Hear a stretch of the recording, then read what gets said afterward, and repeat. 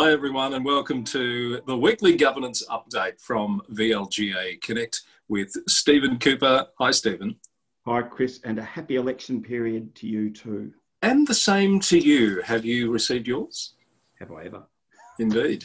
Ballot packs are out. They did say between the 6th and the 8th, the VEC, they would get all those ballot packs out, and they are, I'm reliably informed, all in the hands of Australia Post and making their way to letterboxes. So there's proof. I was stunned and pleased to get mine on Wednesday the 7th, which was terrific, Chris. And how many candidates in your ward? I have 5, Stephen, including 2 incumbents. Oh, we only have 4, including 1 incumbent and 1 former councillor wanting to make himself an incumbent. So that is a much easier task than some have when you hear some of the numbers coming from around other councils.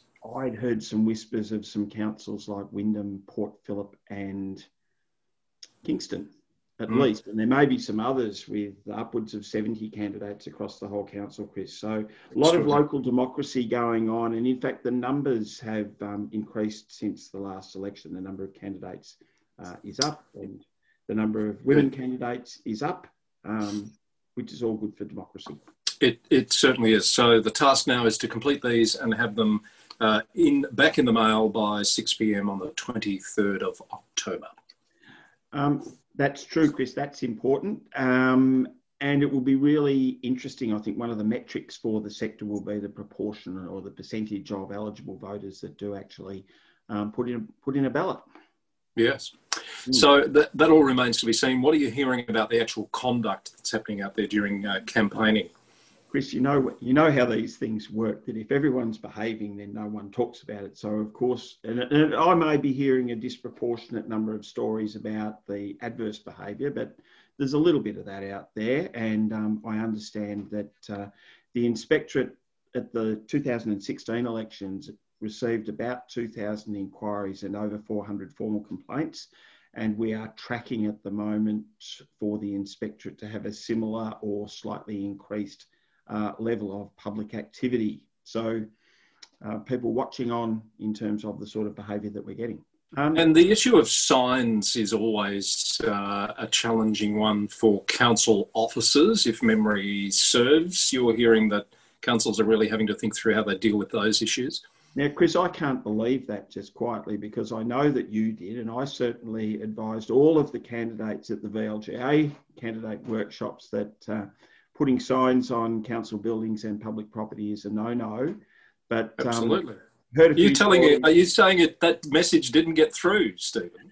I don't want to impugn our reputation as effective communicators, Chris, but maybe that bit just slipped by, because I'm hearing some stories that, and that is an area of compliance that the council does have a role during the election period. And councils are having to really be clear on their processes under their local laws about signage on public buildings. So certainly there's a bit of that activity. I've heard a story from one council too that they've got, and they might not be the only one, but a council that's got a process regarding use of its logo. Oh, okay. Now, I would have thought, even outside an election period, that use of the logo of an organisation is a pretty serious matter, that, you should get permission to use it.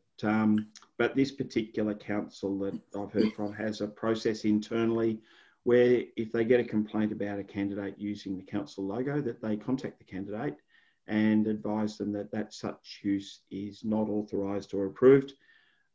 But ultimately, then it's a matter for the inspectorate. That's the enforcement agency.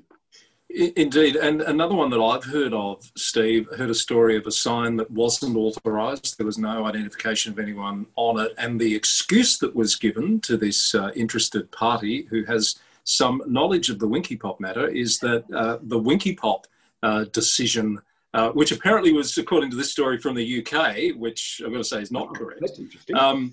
Has candidates frightened about putting their names to issues because they might be called to account for having a predetermined view. That's a bit of a it's not taking it the right way, is it? Not at all. And and we've talked about this before, Chris, it's a nice lesson for candidates and councillors to not promise something that they're not able to make a promise on. But that notion that means you can't express a view or that every view is clouded by Winkypop isn't true. And of course, as we recall, the Winky Pop case involved an administrative decision, a decision under the Planning Act where people's rights are affected, and those quite particular issues around not having a perceived bias in relation to the matter. So the council is taking an open mind into the council chamber. So.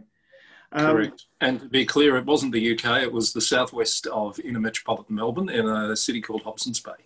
And be clear, it's nice to know that people have a knowledge of Winky Pop, which is terrific. But as I understand from your source, some people have more knowledge than others. Indeed. Indeed. We probably don't need to go into any more detail than that. So there's a snapshot of what's happening election-wise, and we'll be talking about that for a few more weeks to come. A couple of other things that caught my attention this week, Steve, I'd be interested to get your views on. The Ombudsman has issued a report into an investigation she has done, or her organisation has done, into credit card use at the city of Warrnambool. Interesting timing for a report like this to be coming out in election period, isn't it? This is a long-running issue, Chris. So, and my recollection of the VAGO report into fraud and corruption in local government is that this issue was touched on in that report. So it's some issues that go back to 2017.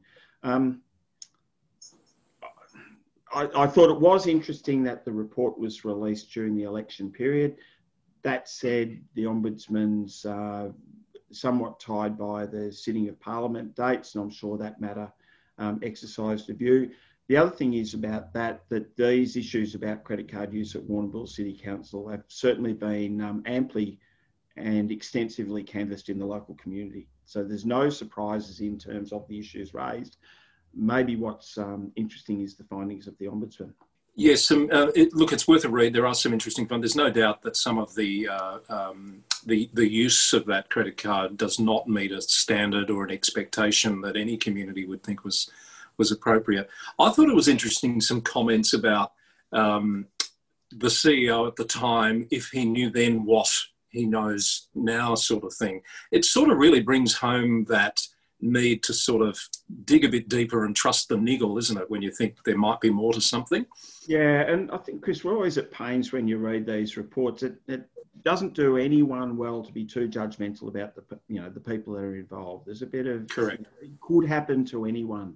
But a really... some really telling comment about the fact that sometimes when we're busy and presented with some information, in this particular case, a final warning was issued to the member of staff, and then the CEO said, as you've mentioned, to the Ombudsman that maybe if he'd known more. And I think where you're going, and I would agree, is where there's smoke, well, maybe there's fire, and there's an obligation to do a further investigation to make sure that you've got the whole story before the action's undertaken. And due process to everyone would dictate that that's a pretty good approach. And there might be a temptation to not send good money after bad, for example, and bring in the externals. But sometimes you've probably got to weigh that reputational issue up against incurring an expense by getting someone truly independent to come in and take a fresh look at it.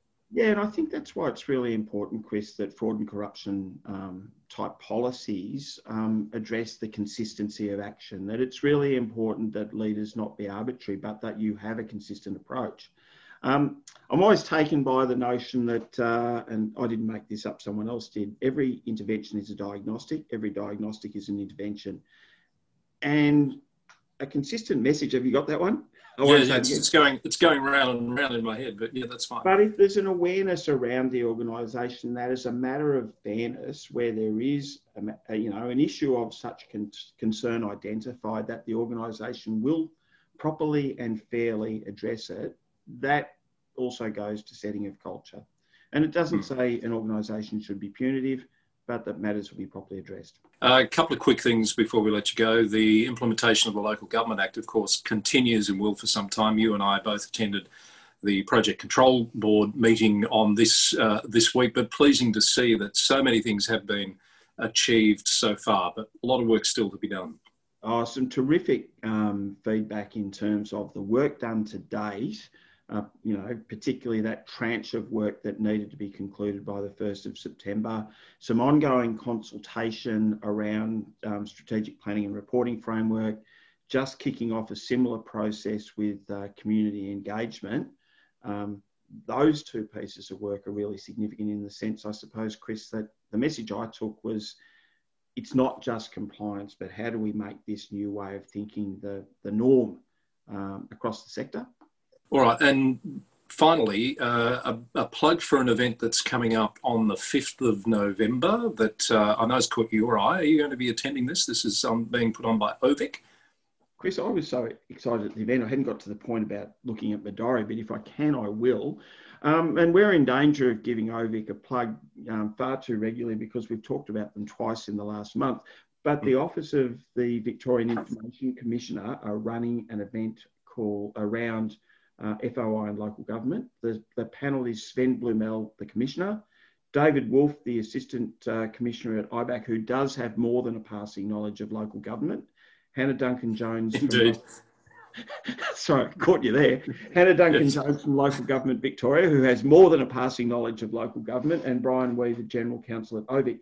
The bit that I got excited about, Chris, is it will end with a Q&A on public transparency, all that stuff about information, and integrity in local government. And it sounds like a cracking panel. It does indeed. So 5th of November, where did you see all that info, Steve? I got it on the events page on the OVIC website just by a very simple Google search, Chris. Excellent. All right. Must check that out myself. Thank you, Steve. That's it for this week. Lots to talk about again, and I'm sure there will be next week. Good luck filling out your ballot pack. I expect you'll have completed that and it's gone by the time we talk to you next Friday. And you too, Chris, please do it by the due date. Indeed. I'll try my very best. Thank you, Stephen. Cheers, have a great week. Stephen Cooper joining us on VLGA Connect for our weekly governance update.